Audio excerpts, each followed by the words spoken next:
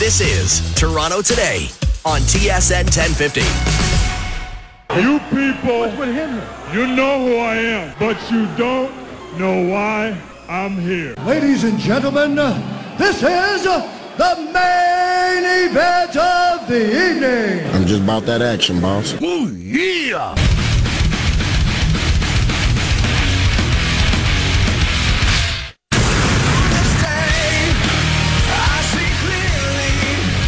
Best intro in radio. Welcome back to Toronto Today here at TSN 1050. TSN1050.ca, the iHeartRadio app. I'm Andy McNamara with you for another hour until 1 o'clock. Then Scott MacArthur takes over. Still to come on the program, fantasy football talk, baby. It's coming.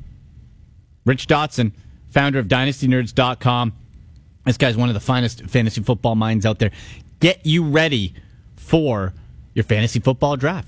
That's going to be coming up at any moment, whether it's for the office, whether you're going to be playing daily, league, auction draft, snake draft, whatever. Rich Dotson's going to have us covered. We're going to do today, it's going to be a two-parter. Going to have Rich Dotson today, and then Jake Seeley from formerly Fantasy Network, the athletic fantasy side. We're going to go through the position groups and rank them. So today with Dotson, it'll be quarterback, tight end, and DST, defense and special teams. So the top three and then a sleeper. Because there's nothing worse if you're in a fantasy football draft and you pick like 6. You're in the middle. 5, 6, whatever. And you see the top 3 guys at a position go, you go, oh, well, what the heck do I do now? So we'll help you out. We're going to help you out. And you can tweet in any of your fantasy football questions to @AndyMC81 and @DynastyRich. So that'll come up at about 12:20. We're going to have Travis Yost on TSN.ca Hockey Analytics Analyst. He's a regular on the TSN Hockey Analytics Show, which starts up at the end of September each year that I host. And we'll chat with him in a few minutes on defensive possibilities for the Maple Leafs. I'm going to ask him the PK Subban question, the Twitter poll we put out there. But if that doesn't happen, or that can't happen, value. Maybe boring players. Stay-at-home guys. Something to help solidify that back end. If you can't have a true number one, then maybe you go and try to go the other way. Tighten it up at the back end there. And give Freddie Anderson, and whether it's Sparks or McElhinney, whoever the backup is, as much help as possible. So we'll get to that with Travis Yost in just a moment or so here on the station. But let's get to some of your reaction to our Twitter question, and it is at TSN 1050 Radio, at AndyMC81, the poll question: would you like to see the Leafs acquire PK Subban? Here's a little bit of background that you need. It's not the straight up. It's at the start of the 2019-2020 season. The Nashville Predators, where Subban is now, will have $25 million committed to defensemen, and they'll need to re-sign Roman Josi. Josi's going to be due for a payday, so you top another probably $5 million on that. After signing Ryan Ellis to a big extension yesterday, Subban may be the odd man out. He's 29 years old now. Maybe he can be a missing piece if for the Maple Leafs you're able to send. And I love William Nylander, but I'm just using him as a possibility. Give some more scoring punch to that Preds front six. And then you're going to take a Nylander, and let's face it, the Leafs aren't going to be able to keep all these forwards. You move a Nylander, maybe a first-round pick, something else to get Subban. If the numbers work, if you're able to put it in, do you want him? 52% of you say yes, missing piece. 48% no, too many variables. And there's some tweets, too, on this that you guys have been sending in. We'll have from @Melchior_NL says, too unpredictable and would not survive the TO market. Look at Jake Gardiner, for example. That's where I disagree. I think he could totally survive the Toronto market. In fact, I think he would thrive in the Toronto market. He loves the spotlight. He loves it. And he's a better defenseman than Jake Gardiner. Let's be honest.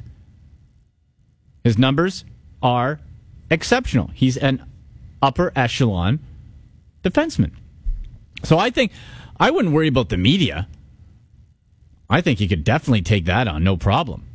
From @MM says, no, PK is great, but I don't think the Leafs need his style of play on the back end. Also, don't think his larger-than-life personality is a fit on this Leafs team. It's not a bad thing, just not on this team. Fair comment, and that goes to Mike Babcock and what he thinks fits in this locker room.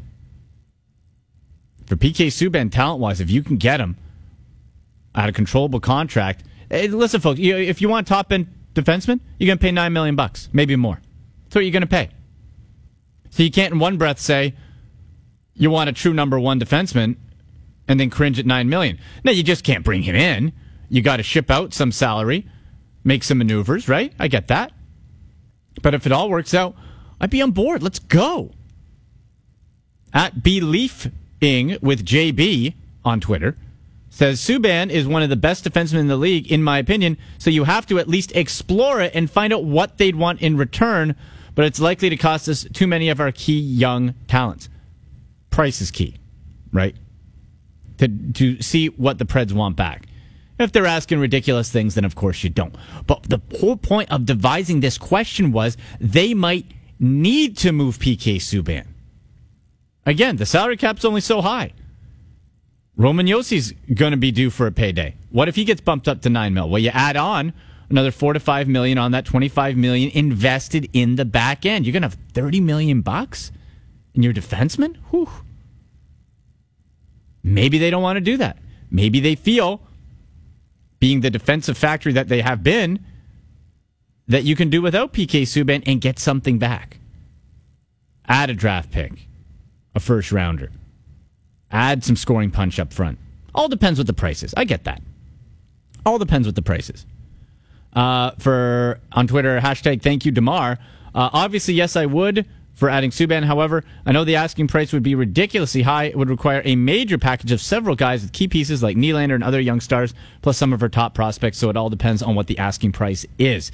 And that's right. And that's the thing, too. You're going to have to give something up. We got to be real here.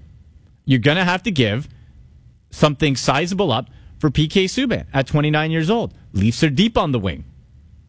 If they want William Nylander, I'd do that. I would package him up in that deal. Now, we don't know what Nashville thinks of William Nylander, of course, but I would go and make that deal. So, it's an interesting question because there could be a legitimate want for the Predators to move out Subban with adding on Ryan Ellis to that big extension and having to pay Roman Josi. It's a lot of coin to tie up there. It's a lot. So you can vote at TSN 1050 Radio, at AndyMC81. Oh, it's getting a little bit closer. 51% now say yes, missing piece. No, too many variables is creeping up. And that just proves the polarizing nature of PK Subban. Let's talk a little defenseman. We'll talk PK. We'll talk some value with my guy Travis Yost from TSN.ca, hockey analytics analyst. Travis, how's it going, man? I'm doing good. How you doing, Andy? Doing well. And Travis, let's start here. And we posed the question, and there's only so many characters on Twitter, so we hash it out. The Leafs' possibility to acquire PK Subban. When you look at how much money they have tied up now, Ryan Ellis long-term, Roman Josi is going to need a raise, Subban at $9 million. If the numbers matched up and you ship somebody out like a Nylander, picks, whatever, if the finances matched up, looking at Subban's underlying numbers, the way he drives play, is this a move you would like to see or you think would be a good fit for the Maple Leafs?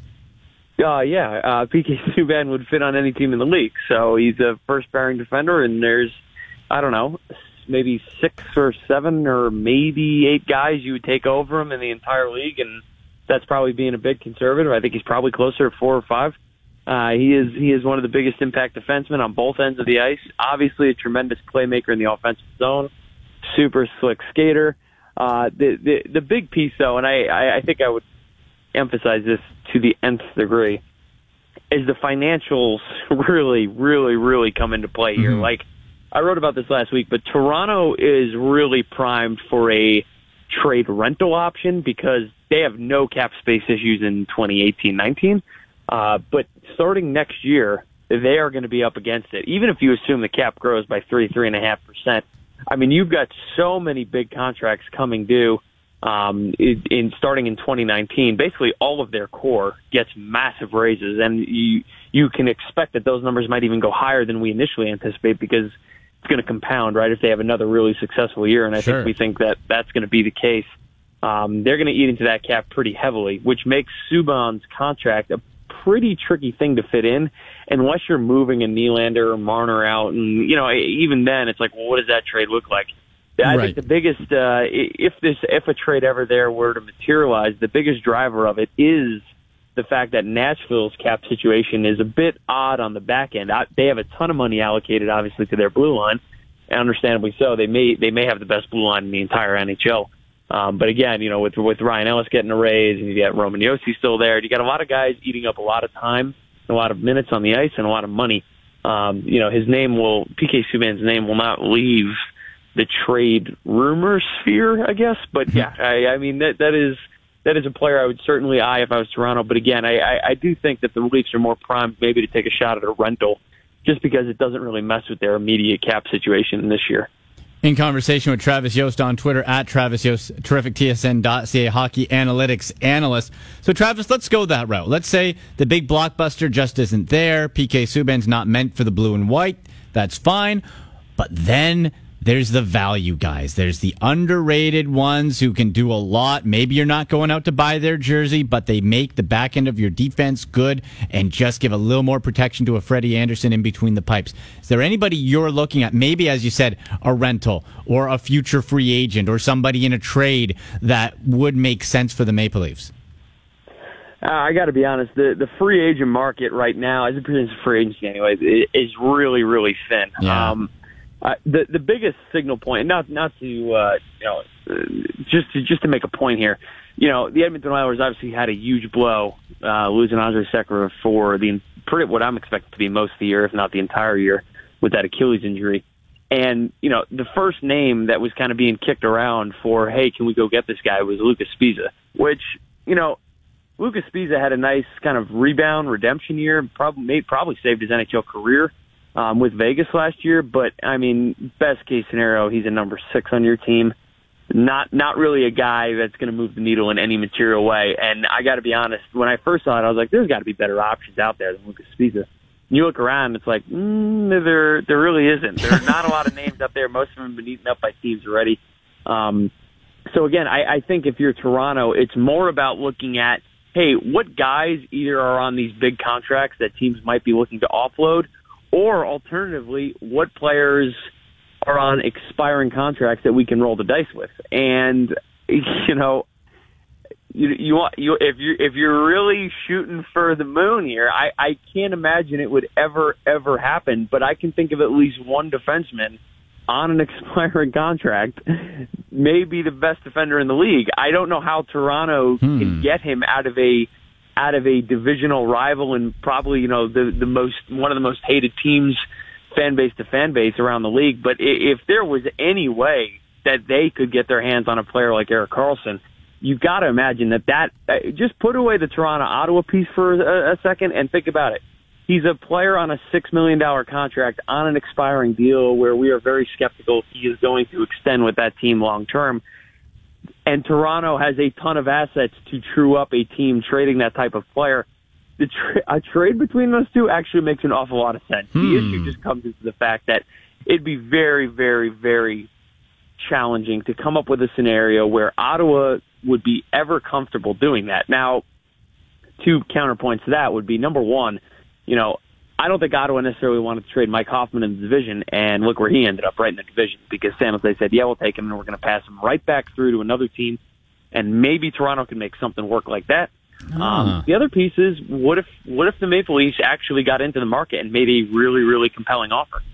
And we know one of the things that we have to assume at this point is that the right offer just hasn't been there yet for number 65. And if Toronto comes over the top of a Vegas or, Tampa Bay and says, okay, we actually want to be the team that rolls the dice on winning a Stanley Cup this year, maybe that makes sense. Again, it seems like a long shot, and that's because it is, but I wouldn't rule it out. I mean, you're going to get to a point where both teams might be a little bit desperate, and usually desperation is actually a driver for some of these types of trades. Yeah, absolutely. And Travis, I wonder, too, for the Maple Leafs, if they're going to maybe take a bit of a wait and see to look at what they have. Zaitsev healthy, more in particular, a Travis Dermott, 37 games last year, so not even half a season, but his Corsi 4 percentage, 54.5. You'd love to see what that would look like over an entire season. Do you think they might be waiting and saying, hey, maybe on the back end, maybe we're okay if these guys all start developing? I think that's partially true. Travis Dermott, for sure, I'm really excited about. Yeah. I think in the limited minutes that he did see with the big league team last year, he looked every bit the part of a guy who could probably squeeze into a second pairing long term by this season. My full expectation is that Toronto not only starts him with puts him in the lineup to start the year, but that he's going to win one of those 6 spots. But at the end of the day, the Leafs are still staring down the barrel of multiple expiring contracts on the back end. Nikita Zaitsev, look, the Leafs have made a lot of right decisions. A lot of things have went well for them. And I know he was banged up last year, but that contract doesn't look great right now. I don't know that he's giving you $6.27. I think he's $4.5 million a year. I just don't see him giving that type of value. I don't think he's a great defensive player. He doesn't add a lot of offense, obviously. You can live with him in your lineup. He's probably a bit overpaid at this point. I don't think he's developed the way that Toronto thinks he was going to develop. But even said, put him aside. Maybe Dermott takes a step forward, and you still got Riley and Gardner. There's still a mix there. But again, it comes back to the same issue that we had last year, which is you're generally just saying, all right, let's run it back with this blue line. And this blue line is more or less what undid the Leafs more often than not. I mean, they had defensive for a very good hockey team last year. They had a lot of defensive challenges. And, that's kind of the trade-off. When you have a really talented forward core that wants to play up-tempo and has the skill and obviously capability to score a ton of goals, it's going to put pressure on your comparatively young and cheaper blue line because you're playing in a hard cap environment to perform. And, to some degree, you kind of sympathize with their defensive group because they're kind of put in a little bit of a bind. But, that said, every team in the league has to deal with those same types of restrictions. And there are many teams around the league who have better defensive groups than the Toronto Maple Leafs. That was true last year, and that's going to be true going into this year. So, we kind of expected the Leafs to make a move last year. They didn't, but I don't think that changes. They're still going to want to see their internal guys first, and I think that's a perfectly reasonable strategy. But I think as you see the wins start piling up, and as you start seeing more and more confidence built with that front office that hey, we could maybe win a cup or at least make a deep push this year, I think you're going to see more pressure on going to get another guy on the blue line, especially with the long-term vision of that defensive group completely unknown at this point. Well, it's going to be interesting to track and see what the Leafs do on that back end. Travis, thank you so much, man. All right, man. Take care, Eddie. All right, Travis Yost. Find all his great work on tsn.ca. He did a great piece, too. He tweeted it at Travis Yost on the impact that signing bonuses will have going into the next labor discussion between the NHL and NHLPA and the huge discrepancy. The Maple Leafs had like $40+ million more in signing bonuses than the Columbus Blue Jackets. It's crazy. Check it out. And all his great work there on tsn.ca. Fantasy football time, folks. After the break, Rich Dotson, founder of DynastyNerds.com, to talk about quarterbacks, tight ends, defense, and special teams rankings heading into your fantasy football draft. If you have any questions, you can tweet in at AndyMC81 at DynastyRich. Rich Dotson, fantasy football, next on TSN 1050. Get us on Twitter at AndyMC81 at TSN 1050 Radio. You can vote on our show poll. Would you like the Maple Leafs to acquire PK Subban? Now, on the surface, you might think, well, Andy, of course. Why the heck would I not want him? Well, our poll says something different. 53% says yes, he's the missing piece. 47% no, too many variables. And the biggest thing comes down to, for the people voting no, at least in the replies on Twitter, at AndyMC81, is money and personality. That his personality might get swallowed up in the city, be too much pressure on him. There's too much on him, $9 million. And the money for me is the main thing. That guy can handle the pressure. Okay? PK Subban can handle it. It comes down to the money. And of course, you can only make that deal if you're sending stars back the other way. You're not going to get a first pairing defenseman for nothing. You're going to have to pay. Maybe it's a William Nylander who's going to be owed a bunch of money. Right? Him and Kyle Dubas, maybe if there's a bridge deal now, maybe William Nylander could be that type of guy before he starts making the really big bucks. because the Leafs can't have everybody there, and they have young wingers who are cheaper. You have to have that balance. The Nashville Predators could use some more scoring up front. They're really deep on defense. You're going to have to pay the captain, Roman Josi, on an extension. You just signed yesterday Ryan Ellis to a big extension. 25, and after Josi is re-signed, probably upwards of $30 million tied up in defense. It's too much. So that's why it's a question and a conversation worth having, because if you can do that, you're probably going to have to give up some picks.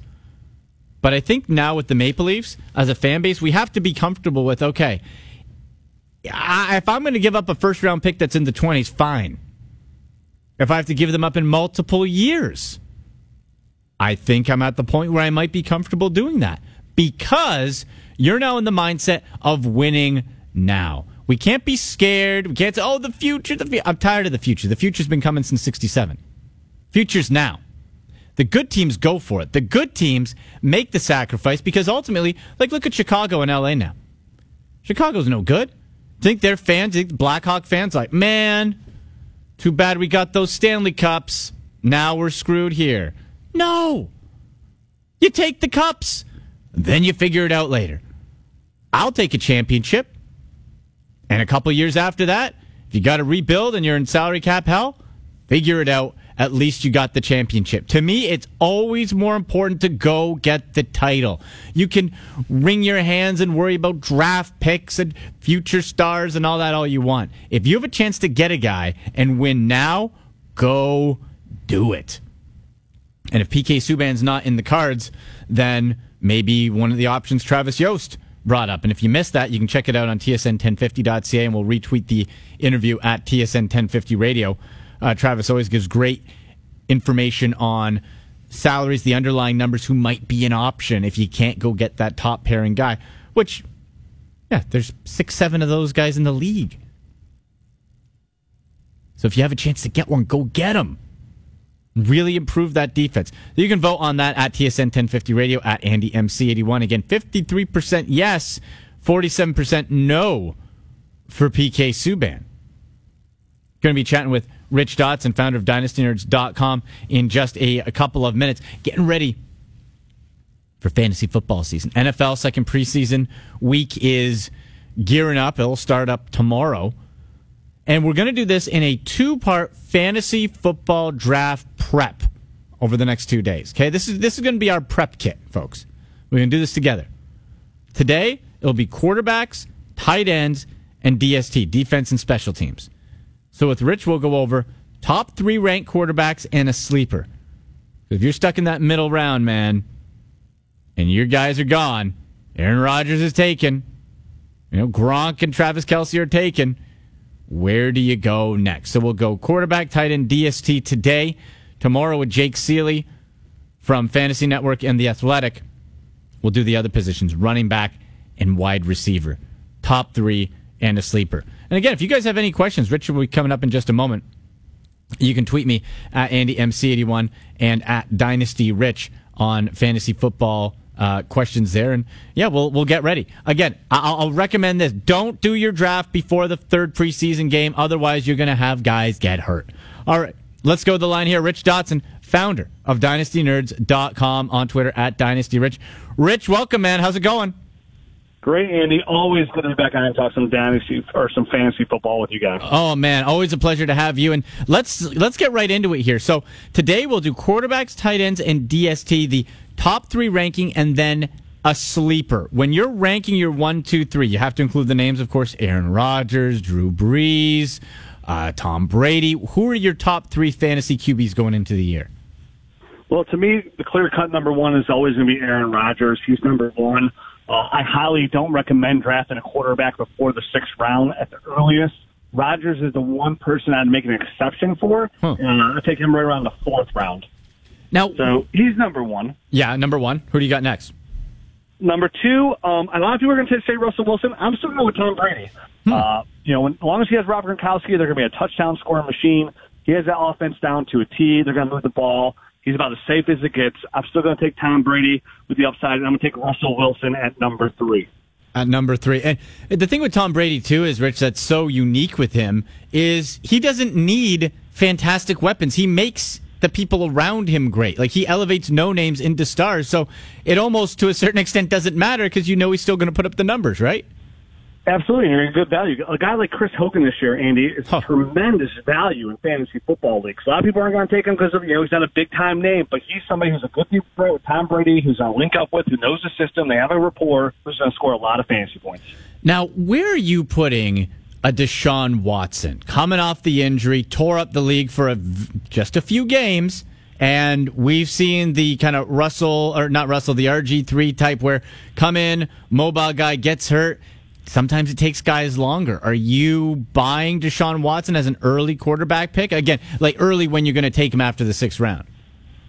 Yeah, I mean, I like Deshaun Watson, but the numbers that he put up last year before getting hurt, those were not sustainable. Those are not going to hold up. He's not going to be throwing that many touchdowns. So I like Deshaun Watson, but for me, I have him right around 5, number 6, because there's some gamble there. As long as you have DeAndre Hopkins, you're in a good spot. But I think, the best value, I'm not taking him ahead of Andrew Luck.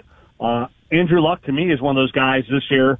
That's the guy I'm targeting every single league, Andy, is Andrew Luck. You can get him right around the eighth round of your draft. The guy since 2015 has averaged 20.2 fantasy points per game, which is good for about last year. Quarterback 4 overall. Going to be healthy, going to be steady. No need to invest a high pick in a quarterback when you can simply wait to the 8th round and get a guy like Andrew Luck. Andrew Luck. Now, where does Cam Newton fit in? Because, Rich, obviously, we know he can do it with his legs as well as his arm. Put up 754 rushing yards last year, 22 touchdowns, 3,300 passing yards. You're really getting that mix and that dual threat in Cam Newton. Where do you have him? Because he's always enticing, especially with some improved weapons around him. Yeah, same spot, right around 6, number 7, which you say is low for Cam Newton because he finishes every year as the top 4 fantasy quarterback because of those rushing yards. They said last year, hey, we're going to take some carries away from Cam Newton. We don't want to run the ball as much. And then he had career high in rushing yards. So what are you going to take away from that? His receiving core is going to be a rookie receiver in DJ Moore out of Maryland. And then you have Devin Funchess, the former tight end out of Michigan, who had a bump last year in fantasy production, but that bump strictly became because they got rid of Kelvin Benjamin. Greg Olsen got hurt. Once Olsen came back, his numbers dipped in half. So their number 1 receiver is going to be their tight end and Greg Olsen. And I'd say Christian McCaffrey, then Devin Funchess. So there is some risk. There's always some risk about Cam, about who he's going to throw the football to, but you're right. The rushing yards is where the bread and butter comes in. So for me, I'd rather come away with a pure passer than Cam Newton because there's some risk there because you're relying on those rushing yards. But still, he's still right around anywhere from pick 4, 5 to 7 is a safe spot for him. And finally, on the quarterback side, Rich, who's a sleeper? I'll tell you mine first. Let me know what you think of this. Matthew Stafford, 10th year. He's always good to very good. And a couple years ago, he was even in the MVP conversation until he hurt his thumb. But this is a guy consistently puts over 4,000 plus yards. He's always good for high 20s touchdowns, sometimes low 30s. And with him, the Detroit offense around him has seemed to improve a little bit. Like Matthew Stafford just seems like a nice, steady plug him in and forget about him. Yeah, he's a steady guy. Probably going to finish year in, year out, anywhere from quarterback 6 to about 8, somewhere right around there. So he's one of those steady guys in that Jim Bob Cooter offense that loves to throw the football a ton. I mean, come on, listen, here they haven't had a 100-yard rusher since the first Obama administration. So they're desperate for a rusher. They bring out rookie Kerryon Johnson in, who can catch the ball as well. So it's going to give a nice boost to Matt Stafford because, sometimes you have to respect the pass a little bit more. So I like Stafford. It's not a bad pick. It's just, for me, it's hard for me to visit him as a sleeper because he's always right up there as mid to late QB1 numbers as they are. I like Jared Goff this year. Okay. Andy. Last year he finished as quarterback number 11. They have Todd Gurley there, so you got to respect the run, who caught a lot of footballs last year. They bring in Brandon Cooks. They have Robert Woods, both really good deep threats, and he has a really good rapport with second-year receiver Cooper Kupp, who is a consistent chain mover. So I think the things are lined up really well there in L.A. for Jared Goff to get a bump from quarterback number 11 overall to kind of get in that middle of the pack, potentially a little bit higher, if you get added to a little bit more of those touchdowns. So I like Jared Goff as a really good value sleeper this year. In conversation with Rich Dotson, founder of DynastyNerds.com, on Twitter at DynastyRich. Okay, quarterbacks are done. Let's move to tight end. And we know The conversation always begins and ends with Rob Gronkowski. The question always, when he's healthy, he's great, but he misses a lot of time. Is Rob Gronkowski going into 2018 still worth the risk? Absolutely. If you took Rob Gronkowski at the very end of the first round or high in the second round, I'm not going to argue that pick. The guy is literally in a league of his own. There's tight end one. That's that tier. It's Rob Gronkowski. And then there's another tier. And, the injuries come and go. But, sometimes that's been a little bit overblown with Gronk. He does miss time, but a lot of players miss time. Sure. Are you going to not take certain running backs because running backs miss a lot of time? I don't think so, because the point differential between Rob Gronkowski and tight ends number 6, per se, is going to be pretty drastic on a very large scale.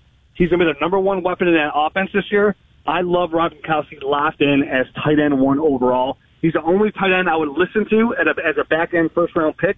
He's also the only tight end I'd listen to be a nice high-end second-round pick. Love Rob Gronkowski this year to be a target in just about every single format. So we'll put Gronkowski as your tight end 1. Who are number 2 and 3 in your rankings? So I have number 2. A lot of people's tier for number 2 tier is going to be 2 guys. It's going to be Zach Ertz and Travis Kelce. I look at Travis Kelce all by himself as the clear-cut number 2 there in Kansas City. Going to be a nice safety net there for Pat Mahomes as well. Love Travis Kelce. Been really healthy these last couple of years. Hasn't missed a game. So I'm going to put Travis Kelce there as number 2. And Zach Ertz is my number 3 right now. But I'm going to tell you, Andy, I'm a little bit nervous. They drafted Dallas Goedert this year, who is my number 1 tight end coming to the league. So far, in all their practices, he's been scoring touchdowns every single day. Oh. And I'm worried he's going to start taking away some touchdowns away from Zach Ertz and away for some of those targets. Zach Ertz has a nice contract that they can get out from after this year, and Dallas Goedert might be the future there. So it kind of worries me a little bit about Zach Ertz. So I'm going to put him a little bit closer to a guy like Evan Ingram going to this year and Greg Olsen. But Zach Ertz right now, as of today, is still my number 3 overall tight end. And that's interesting, Rich, because, do you then maybe think, all right, for a Dallas Goedert, maybe that is not your primary tight end, but as a depth guy that you add later on in the draft, a name that's probably going to fly under some radars, you scoop him up. He could be a real stud if he pops. Yeah, if he could pull into that like Tyler Eifert year from 2015 or so, where Tyler Eifert scored 13 touchdowns, but he only had like 500-something yards or whatnot. If he's scoring a touchdown, if he can get double-digit touchdowns, Dallas Goedert's going to be a viable asset to a spot start guy. He'll definitely be stashed as a late-round tight end in just about all formats. Where do you put Jimmy Graham? Because he's one of those guys, name-wise, almost falls into a little bit of a Des Bryant situation for me in that you just hear the name, you're like, he's great. And then you look at the numbers and you're like, oh my gosh, he hasn't had 1,000 yards since 2013. Seattle didn't know how to use him. Now he goes to the Green Bay Packers. And this is a guy who, if he's healthy, we know he has the potential to always bust out. Where are you putting Jimmy Graham with Aaron Rodgers here, especially since Aaron Rodgers doesn't seem too happy with his wide receiver core lately? Yeah, if I'm going to sit here and say Aaron Rodgers is the best quarterback, you're going to want some of his targets. Now, I'm a huge Devontae Adams guy, huge. Mm-hmm. But there's no player in the NFL that has led the league over the last couple of years in red zone targets than Jimmy Graham. So he is there. He's a red zone machine. And you're right. If you look at the yards, 560 yards, thanks for nothing, Jimmy. But when you get to the red zone, and for a team like the Green Bay Packers that can move the ball downfield, he's going to be a very, very nice asset. That's how we mentioned with Dallas Goedert. If you give me double-digit touchdowns, I'm going to like you on my fantasy team, and that's right where Jimmy Graham might be. He's already clicking with Aaron Rodgers. Right now, Randall Cobb, who missed time with that ankle surgery, is already missing some practice time with the short ankle too. And you're right. Who's his number 2 receiver? We have no idea who's locked in after Randall Cobb.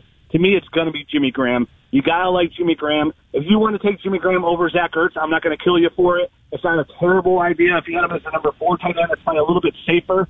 So Jimmy Graham is right up there with the guys like Evan Ingram, Zach Ertz, Greg Olsen this year. Mostly because he's going to be a product of the system. Just like Eddie Lacy was no good. He was kind of a tub of goo out there. But he was in a really, really good system and a really good offense that's going to give you fantasy points. And that's what we're looking for here, fantasy points. In conversation with Rich Dotson, founder of DynastyNerds.com, on Twitter at DynastyRich. Last one for you here. Under defense special teams, Jaguars, Rams, Vikings. Those are the sexy top 3. Are they yours? Yeah, and you can throw the Chargers in there as well with that pass rush. Yeah. And I think with the Chargers, as long as the injury bug doesn't keep coming up and bite them, they're Overall, it's a bit scary.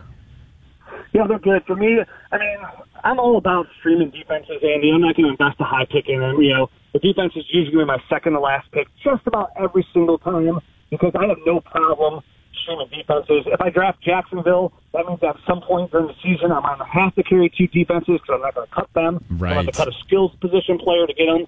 But to me, it's definitely a whole tier by themselves. Jacksonville and the Rams. You're going to be very, very intrigued about what the Rams did, not only for their secondary, but that defensive line as well with Adamontis too. So I like the Rams. I like Jacksonville. If you're somebody that does like to target the defenses a little bit earlier than others and get that edge, I mean, listen, Jacksonville was scoring 30 points at times last year, and they were the clear-cut number one defense. So if you want that little edge on your team, those are definitely the clear-cut number one, number two defense, followed by the Vikings, followed by the Chargers.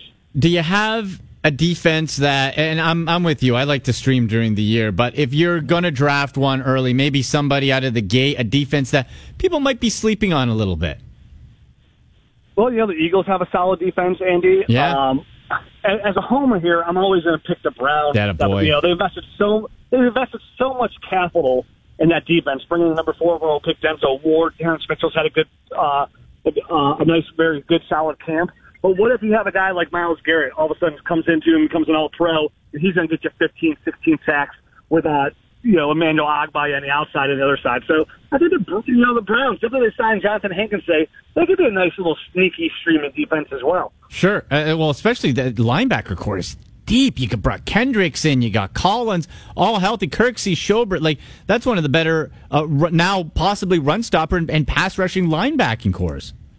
Absolutely. And who's drafting the Browns defense in your league? Absolutely nobody. No, I might at the end. I don't know, just for nostalgia. You and I are the two guys out there, and we're like, give me the Browns defense, Super Bowl! And they're like, you're terrible, stop, yes. Rich, the insight is always great, my friend. Tell people where they can get your stuff, hear your work, and all that. Well, you always check out the Dynasty Nerds podcast.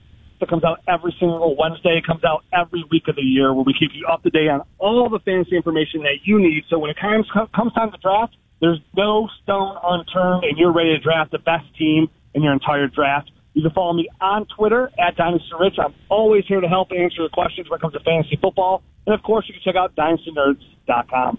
Awesome, as always, my friend. Thank you so much. Thanks, Andy. Talk to you soon. All right, Rich Dotson, founder of DynastyNerds.com, as he said on Twitter, at DynastyRich. So there you go. Quarterback, tight end, DST, fantasy football tips. If you missed any of that, we'll tweet it out at TSN 1050 Radio. I'll retweet at AndyMC81, and we'll pop it up on TSN1050.ca as well. We'll take the break and come back to wrap up Toronto Today here on TSN 1050. Had some great fantasy football talk with Rich Dotson in the last segment again. We'll have that posted on TSN1050.ca at AndyMC81 on Twitter. Get you ready for your fantasy football draft. We'll continue that tomorrow, go over running backs and receivers rankings and sleeper picks as well. Let's get back into some baseball here. And we talked earlier with Scott Mitchell. Danny Jansen, catcher, came up, 2 games played, 3 hits, including a homer. Looking pretty good. Getting some pop back into the catcher position at the plate with a good enough defense right now, and hopefully that can develop. Keith Law, MLB Insider, was on Landsberg in the morning with Kaz and Koliakovo earlier and spoke about the possibility of Jansen being the starting catcher next year. He has shown more than enough this year that the Jays could look at him and say this is our starting catcher now for the next couple of years. Again, assuming he stays healthy, but he's going to hit enough. I think he catches well enough. He throws well enough. Given the fact that he's going to produce well above average offensively for a catcher, you'll live with the fact that he's never going to be much of a defensive specialist. And as long as Jansen isn't a disaster back there, right? That's what you don't want. If you're serviceable, if you're good, if you can call a good game, if the pitchers are comfortable with you, that's what you want. You can add that plus side. Like Scotty Mitch was saying, 275, 280, 15 home runs. That's kind of the vibe you get out of Danny Jansen. Would you take it? I would. Compared to what Russ Martin hitting 200? 201? Yeah. And then you still have to keep Russ Martin on the books for one more year because he's making $20 million. No one is going to touch that. So he's on as a utility guy, backup, jack of all trades type of thing. But you still get his mind to help mentor Danny Jansen. That is very valuable. So Danny Jansen, absolutely. Sign me up. This guy looks like he's ready to go, and he's had a nice start. Albeit, against the terrible Kansas City Royals, but you get that confidence up and get going. Now, Russ Martin has been playing some third base. Why? Well, because Josh Donaldson continues to be out. Keith Law also spoke about Josh Donaldson's future and trade waivers. My guess is other teams will probably they'll be redirecting some of their pro scouts just to go watch his rehab games just to see, is it worth it? Do we think he can help us, even if he's helping us in some kind of part-time role, or we're not banking on him to play every day because he's not healthy, and maybe they could flip him for a second or third tier prospect, which may still be better than the draft pick they would get from making him a qualifying offer. And that's, really, what a disappointing end for Josh Donaldson here. Right? Like, the idea was he comes in, balls out, Trey gets something good for him, and off we go, and it's just, it's kind of limping along. It will be interesting to track what they do, and if the Jays ultimately do decide to try to make a qualifying offer to him because I think there might be some value there depending about what you want to do at third base. If you do want to bring Vlad Guerrero Jr. up, and you do want him to play third, then you don't bring Josh Donaldson back. If you want to play him elsewhere, or you're not sure, then maybe it's worth it. Now, the other prospect that came up with Danny Jansen was Sean Reed-Foley, starting pitcher. Didn't pitch particularly well in his debut a couple days ago, but he's a guy that overcame a bad minor league season a year ago, rebounded nicely this season, and Keith Law on Landsberg in the Morning earlier gave his scouting report on Sean Reed-Foley and his long term. He lacks the third pitch that he's going to need to be an effective starter. If that came, he would be potentially a third or fourth guy in a rotation. At this point, though, I see a two-pitch guy who's going to have enough trouble with lefties that it's more likely for me that he ends up in the bullpen than in the rotation. And for the Jays, that's fine. But now, if that's true, you eliminate one of those up-and-coming prospects as a future starter. Right? He was looked upon as being a guy that could come in, and if he can't develop that extra pitch, then, of course, there is value in having bullpen depth, but that's not very exciting. Maybe you have that one extra year next year in that rebuild season, see if he can develop a third pitch, and kind of go from there. So Jays, Marco Estrada on the hill tonight, take on the Kansas City Royals. Let's wrap up with our Twitter poll here at TSN 1050 Radio at AndyMC81. Question is, would you like to see the Leafs acquire PK Subban with the stipulation that something of value is going to obviously have to go back the other way because of the $9 million? Maybe it's a William Nylander. Maybe it's first-round picks. But if you can make the numbers match up, both teams can win here with the Predators. They offload an expensive defenseman that they have a lot of depth in, and they would get, if it's Nylander, some more pop in their top six. A scoring winger. I think it makes sense. Let's bring in producer Joe Narsa. Joe, the poll's pretty much split here. 52% say yes, he's the missing piece. 48% say no, too many variables, and that has gone from being too expensive to that he'd be a distraction to that he'd be under too much scrutiny in the media. Yeah, I had a feeling he was going to be split down the middle because of just how skilled and talented he is, and then the issues people feel like you get when you acquire PK Subban. And it's not really anything that he does specifically. It's just that PK Subban brings more glitz and glam to teams than when they're not looking for it. And we said he's the perfect example of like a wide receiver in hockey. His skill set, his ability to change the game is magnificent, and when he's not on his game, you do not like his antics. It more so kind of his confidence in himself. Bit of cockiness. It can come off cocky. It can come off confident. If the team is winning, you might admire it. If they're struggling, maybe it can wear thin. But ultimately, Joe, for me, this Leafs team and Leaf fans, we got to realize if you want a top pairing defenseman, if you want him, he's going to cost you at least $9 million in some way, and he's going to cost you, if via trade, a valuable piece. You're going to have to give up somebody you like. The Nashville Preds aren't going to say, give me Kapanen. No. They're going to want somebody like Nylander. They're probably going to want a first-round pick or two. A first-round pick in the 20, Joe, if that's me to get Subban, take as many of them as you want. To be honest with you, I've been of more so of like the draft schmaft mentality at this point because, here's the thing. When that happened in the 90s and everybody's afraid of that, the wording, the Leafs didn't have a core. There wasn't a core built. There was no internal skill that was elite. They didn't have a pipeline. The Maple Leafs now have, in the last, I would say, 7 or 8 years, you've had Nazem Kadri, Morgan Riley, William Nylander, Austin Matthews. Travis Dermott last year. Travis Dermott, Mitch Marner. And then you look at other players that they've acquired or even drafted into Connor Brown, training for Zach Hyman, having defensemen that are younger in Borgman, in Carrick. signing Callie Rosen, and then even drafting Timothy Liljegren last year, making a trade a low first rounder to get Frederik Andersen. You have depth. That's the whole point. You now have a funnel, and you've developed a winning culture with the Marlies where you have that flow. So if you have to give up, the ultimate thing is you can't always be playing for the future. And to your point, the Pittsburgh Penguins in the last 3 years or 2 years have traded their first-round pick at the deadline every single year to acquire a player that could help them. The Detroit Red Wings were doing nothing with their draft picks, and they didn't need to because they were winning Stanley Cups, they were competing for Stanley Cups, they were winning the Western Conference. The Maple Leafs are in a position right now where depth is not a valuable asset anymore because your core is the key. Yeah, you're going to have too many guys, and that's why you get depth to a certain degree, is to trade it to improve on weaknesses. And the defense, a top-tier guy, you're going to have to give up something valuable. If PK Subban, if the front office deems, and Mike Babcock does have some experience with him with Team Canada tryouts. Now, if Babcock says, nah, not for me, conversation over. But if you think a guy who keeps improving, who's in his prime, can come in and help put you over the top to go make a run at a title, I do that today, and you can take as many first-round picks as long as you want. I'm fine with that. I agree. And the biggest thing with a player like Subban, in all honesty, is it's what the Maple Leafs do not have right now. And to get that piece to equal the timeline that the core needs to win, it is a very small window, and the Maple Leafs are going to have to make a decision whether they're going to completely commit to this core, move a big piece to get something that fills the biggest void on this roster. Yeah.